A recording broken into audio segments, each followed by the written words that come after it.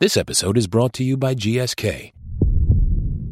Each year, there are thousands of deaths from vaccine-preventable diseases in the U.S. At GSK, we develop and manufacture vaccines to help protect people against diseases like flu, meningitis, and shingles. And by exploring innovative technologies, we're working to develop new vaccines against diseases previously beyond our reach. Because the more diseases we prevent, the more lives we can save. Hi, this is John Donvan with a podcast this time that is a little bit of a new direction we're trying out at Intelligence Squared US to mix in with our usual lineup. Most of the time, you get a podcast that is a debate. This one is more about debate. We thought we would take a moment to give a zoomed-out picture of how debate in Congress works or is supposed to work, and to get an insider's perspective on how that's been changing over time. Okay, so here's our jumping-off point for this. As many media outlets are reporting, Trump Care gives us a way into an important but persistent question about the quality of congressional deliberation, with the much-reported fact that when Senate Republicans were having a hard time getting its version of a health care bill hammered out, they went behind closed doors to get most of it done, and they announced that when it was ready, they would allow for 20 hours of full debate on the bill. And then what both the New York Times and the Washington Post noted was, 20 hours? The bill that became Obamacare back in 2010 got 25 days. That is a paraphrase, but technically it's true. And it could make the GOP side appear to be shrinking away from debate. And debate is a thing that we love here at Intelligence Squared, and we know that you do too. So I reached out to one of our past debaters, former Oklahoma Congressman Mickey Edwards, who right now is directing a program at the Aspen Institute that is designed to foster bipartisan thinking among elected officials. Mickey loves what we do at Intelligence Squared, and he loves the process of seeing ideas pulled apart out in the open and then put back together again. When he debated with us, the motion was the GOP must seize the center or die. He argued in the affirmative, and boy, did he argue. Listen to this. James Madison is my hero. I love Madison, the champion of limited government. But he was also for government. The Constitution was not just to put constraints on government, but to empower government to act in a reasonable, rational way as a nation. Rationality. I do like rationality. So that's why I'm going to Mickey to ask his view on what his party is up to in seeming to duck out on a debate.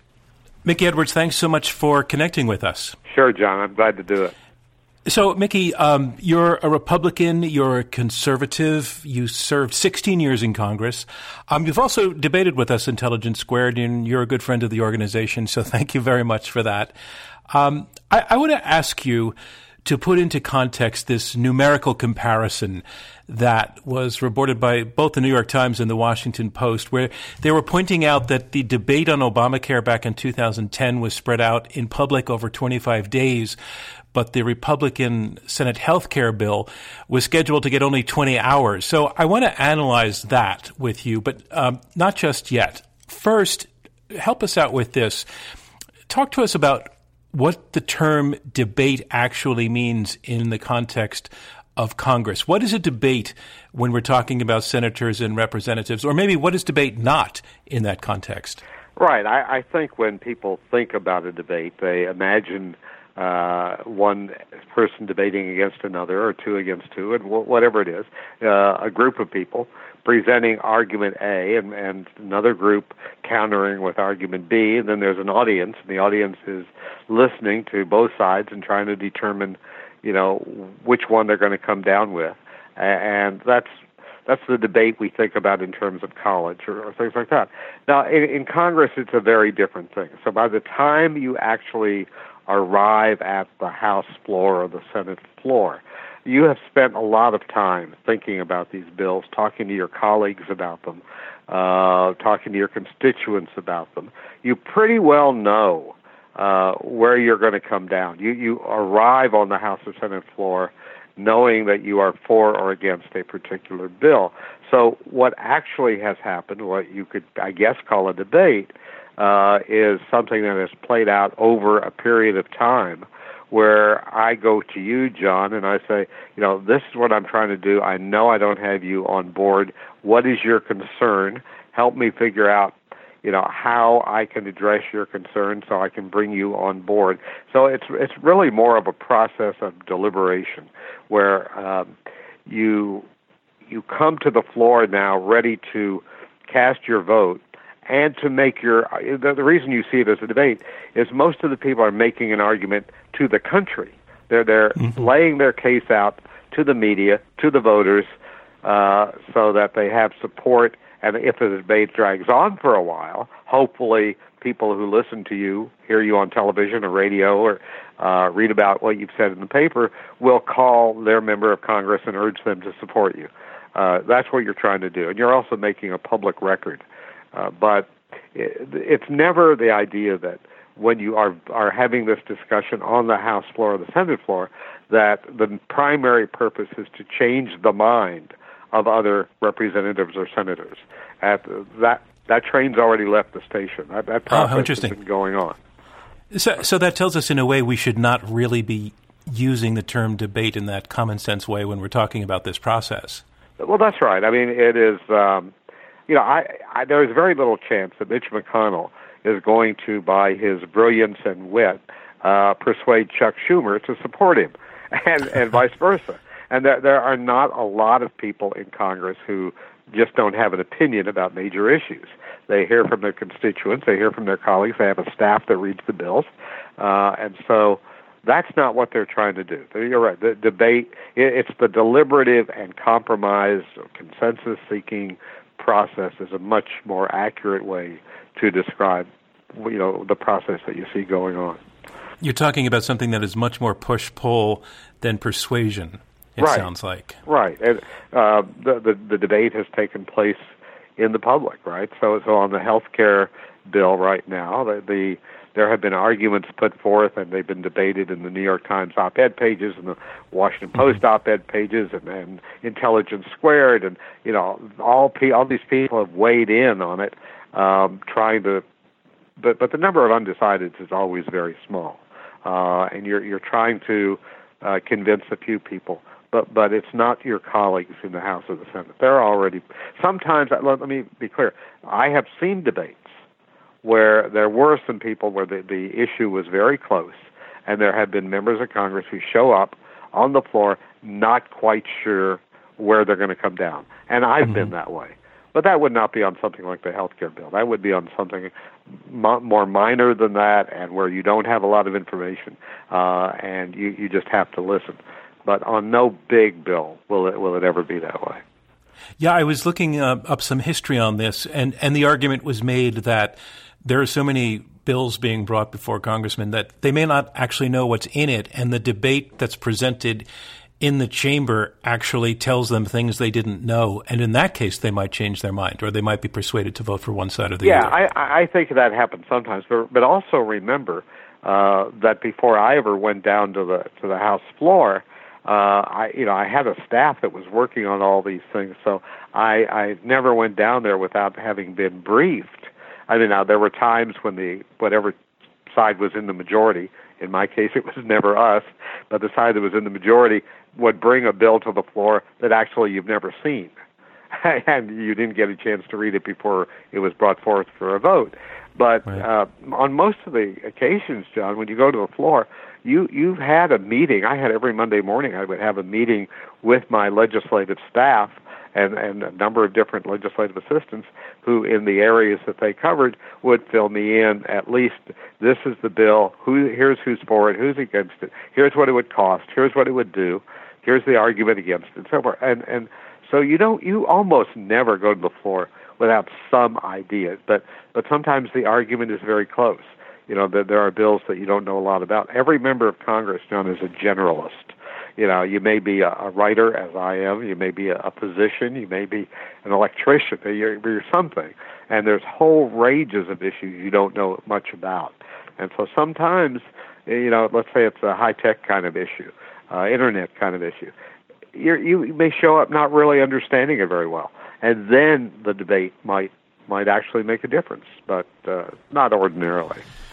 It's a little bit heartbreaking because we all, us as civilians, wanted to kind of be, the Mr. Smith Goes to Washington scenes where truth is unfolding and persuasion and argument is proving really powerful in real time in that chamber where senators are bending over their seats. And so it's not. But John, that's a great example because actually, if you remember Mr. Smith Goes to Washington, as you obviously do, what happened is when the Jimmy Stewart character, Mr. Smith, gives his filibuster and it goes on, that is informing not the people in the Senate chamber, but the people out there who are hearing it on the radio and reading about it.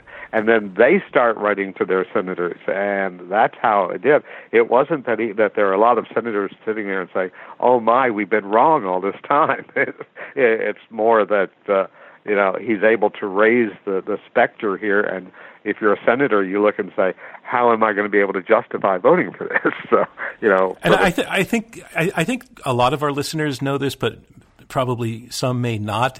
When you see C-SPAN and you see a representative, at the podium, making a grand speech, that often it's to a nearly empty hall with maybe a few pages around. Have you been in that situation?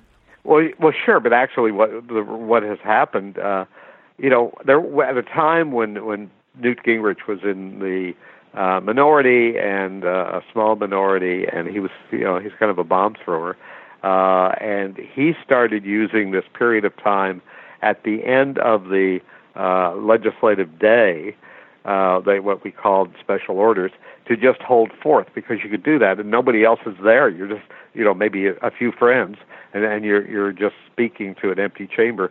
And Tip O'Neill, seeing that he was using that for political purposes, ordered the cameras to start panning the entire chamber so that the people back home could see that it was empty. However, it's also true that a lot of the time in the House and the Senate, when those debates are going on and you're watching it, there's not anybody there. What they're doing is laying out for the public and for the record, their argument. So when we come back to the numbers that prompted this conversation, the Times and Washington Post reporting that the Obamacare debate, they say, took place over 25 days, and the Republican Senate health care bill debate was scheduled to get only 20 hours. We're talking about really 25 days of what? Of hearings, of open discussion, if it's not strictly speaking debate? No, I mean, that's the amount of time that lapsed between the time it was submitted and you actually had a bill and it came up. And part of the reason for that was, in that case, it was the Democrats who were doing it, and part of the reason was the Democrats were split. It really took Obama and his leaders in Congress a while to get to the point where they had enough votes to pass it, because there were people in his party who weren't ready to go along, and so it took a while to craft it.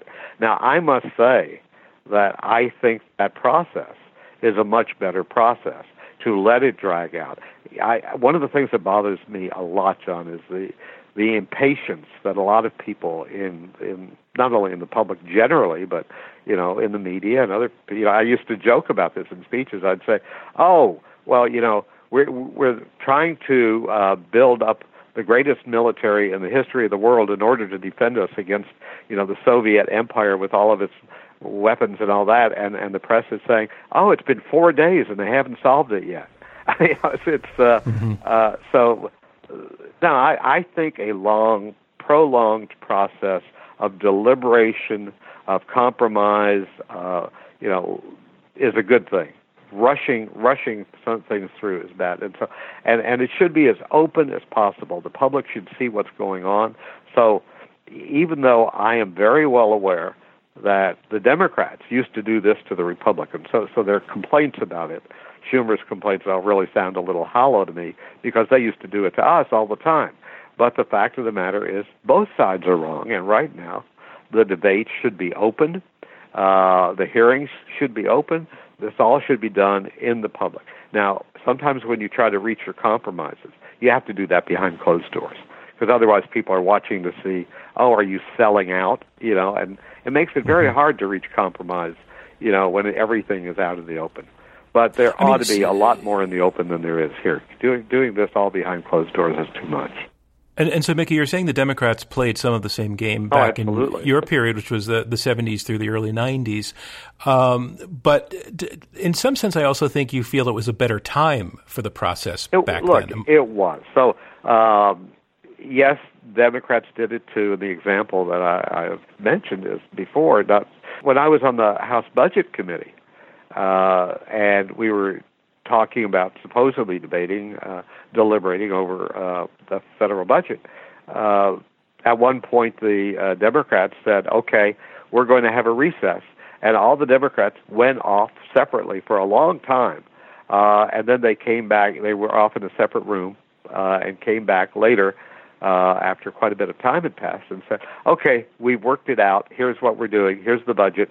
And let's have the vote. And they did it. They forced it through. So that has happened.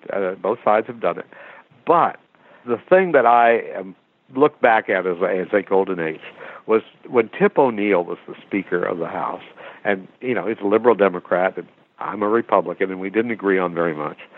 But during the time of the debates over what to do about Central America, the Reagan administration was very strongly supporting the rebels who were fighting against the government in Nicaragua, which was close to the Soviets. We had in the House the Boland Amendment, Eddie Boland from Massachusetts, and the Boland Amendment cut off all U.S. support for the Contras, who were the rebels fighting against the Nicaraguan government. Well, I happened to support the position of the Reagan administration, and I offered my own amendment that would sort of counter that, and that would go back and provide money to the Contras. And all of the Democrats were opposed to it. The Democratic leadership opposed. The Speaker strongly opposed. But, John, he allowed me to offer the amendment anyway. And we had a full discussion on the floor, quite a lot of time. The Speaker, O'Neill, spoke forcefully against my amendment. Most of the Democratic leadership spoke forcefully against my amendment. But, in fact, I got 3 of the principal Democrats to actually speak in favor of my amendment. And I won. I beat the Speaker. Now, did you persuade them in that moment, or was that something that was... No, it had been a process of sitting down, talking to them, saying, look, here's how your constituents are affected. Here's how your constituents feel. Here is what the effect is on our national security, because the Nicaraguan government, has close ties with the Soviets, et cetera. I made my case. I talked to them over time. And it was what I said, my friends said, and also their constituents caused them to say, okay, we'll support the Edwards Amendment, against our own leadership. Now, and I won. Now, that is something that could not happen today. How come? Well, 2 things. First of all, we have become so partisan. Polarization is not a problem. That's part of democracy. But partisanship, you stick with your team, has gotten so bad that I could not imagine 3 Democratic chairmen standing up and speaking against and voting against their own party leadership. I just cannot imagine it. But it would be a moot point, because I can't see the Speaker of the House, in this case Paul Ryan, ever allowing something to come to the floor, that he is strongly opposed to. So, the Democrats say, we want to bring something to the floor that's going to completely undo a major Republican policy. There's no way Paul Ryan or Mitch McConnell is going to let that happen. So, one thing about Tip O'Neill, he was a liberal Democrat. I didn't agree with him on much, but he believed in the institution. He believed in the democratic process.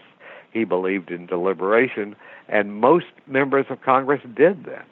That's gotten lost now, as we're all sworn. Remember Mitch McConnell saying as soon as Obama was elected, my job is basically to make him a one-term president. The Republicans now see that the Democrats are going to oppose whatever Paul Ryan and the Republicans propose. This is where we've gotten, and the golden age kind of fell through when Tip O'Neill retired. Jim Wright became Speaker, and he started imposing closed rules and wouldn't let people. I never could offer my amendment then. No, we wouldn't allow Republicans to offer amendments, and then it came to Newt Gingrich, who was even more partisan, and it began to unravel at that point. But there was a time, and I lived through it, when Republicans and Democrats could both be full participants in the debate. The majority would allow the minority to have its say, and that's really the way Congress ought to operate, and it doesn't really operate that way anymore. Mickey, when you debated with us a little while back, you were arguing for the motion the GOP must seize the center or die. Yeah. And I want to play a little bit of something that you said then. Let's take a listen to this. I would not suggest that moving to the center means finding some precise magical spot on the 50-yard line of public opinion, but engaging in a rational politics that is within the range of reasonable and thoughtful discourse. A politics that stands for principle, as Ralph and Laura do, but also stands for the principle that self-government, government of the people, works, and that in a nation of 300 million people, that means not just drawing a line in the sand, but fighting for what you believe, make your case, argue for it, get as much as you can, and then find the common ground so that we can move together as one people, as one America. Mickey, that almost could be taken to sound like you're saying that there's too much polarization. But you've already said in this conversation that polarization is not actually the problem. Right. So what's so good about polarization, if anything? Well, there's 320 million of us, and we come from all different places. We grow up in different circumstances, economically, culturally, socially. We have people who believe very strongly in the progressive left's ideas of government, people who believe very strongly in the traditional, more limited form of government. I mean, so in a democracy, you don't have somebody dictating what the results are going to be. You actually, fight it out. So what I was saying, and by the way, in my defense, I want to say this. The argument I made, remember, as David Brooks and I were taking the side, GOP must seize the center or die.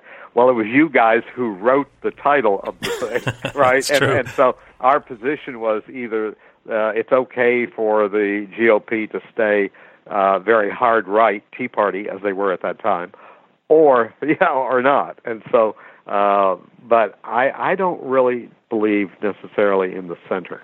And the reason is, the civil rights movement did not come out of the center.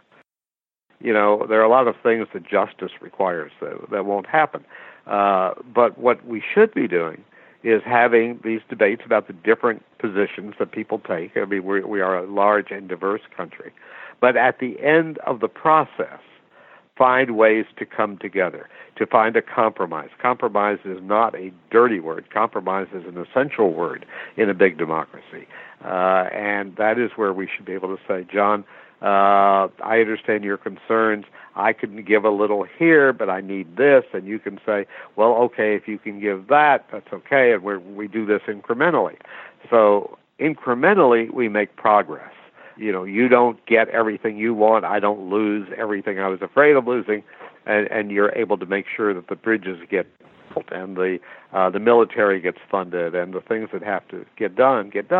And now we can't do that because people get punished if they compromise. They get taken out in primaries if they show that they're willing to talk to people on the other side. So it's not a matter of the center. It's a matter of the ability to come together at the end of the process and say, okay, where can we find enough common ground to move forward? And that is what partisanship prevents. Polarization is great, fight it out. But at the end, partisanship keeps you from being able to reach a compromise. Really what's happening is kind of discouraging is that there are a lot of people in Congress now where it seems from the outside that their party loyalty matters more than their loyalty to their obligations as members of Congress to serve the country. And that's a very disturbing thing. Last question. Do you see any way out of this? I have a lot of people, John, who will say to me, number one, it's very dismaying, and I think I don't see any hope. I don't see any hope for the future. And usually what they will say is, we've got these people up there, they're not willing to work together. I run a political fellowship program for the Aspen Institute, and the people who have come through my program, Republicans and Democrats alike, people like Tom Perez, who's now the Democratic National Chairman, Mike Steele, who was the Republican Chairman, Eric Garcetti, who's the mayor of Los Angeles, Pete Buttigieg from South Bend, Jason Kander from Missouri, people on the Republican side like Mia Love from Utah, and we've just got Doug Ducey, the governor of Arizona. We've got a lot of really, really good people coming up. So if you look past the people who are now the members of Congress, for the most part, and you look to the people who are out there as our mayors and as our state legislators and as our state attorneys general and people who are coming up in the process, there are a lot of very bright, younger political leaders who, I've got over 300 of them in my program, who are coming together in a bipartisan way and trying to restore civility and bipartisanship to government. And so I look at that, I look at the future, and I say, we've got hope. Now, I personally, this is my own personal bias, I think until we change the political party system, that's my own thing, until we change that, it's going to be hard. But there's some good people coming up, John. Well, I hope we can get some of them on the Intelligence Squared stage at some point. Yeah, me too. Mickey Edwards, thanks so much. This has been fantastic. Thanks, John. Great to talk to you. Well, I learned some things listening to Mickey just then, and I hope you did as well. And by the way, if you liked what you just heard, tell us. And if you have ideas for how we can keep going this way and talking at greater length with our debaters or discussing the state of national discourse overall with them, send those ideas along too. One other thing, don't forget that Intelligence Squared US depends on financial support from people like you who like what we do. Please consider making a donation of whatever size by going to our website, iq2us.org, or by using your phone to text the word debate to the number 797979. I would appreciate it. And so will the rest of our team, which goes like this. Robert Rosenkranz is our chairman. Clea Chang is chief operating officer. Leah Mathau is vice president of programming. Jeannie Park is director of editorial operations. Rob Christensen is our podcast producer. And I'm your host, John Donvan. Thanks, everybody.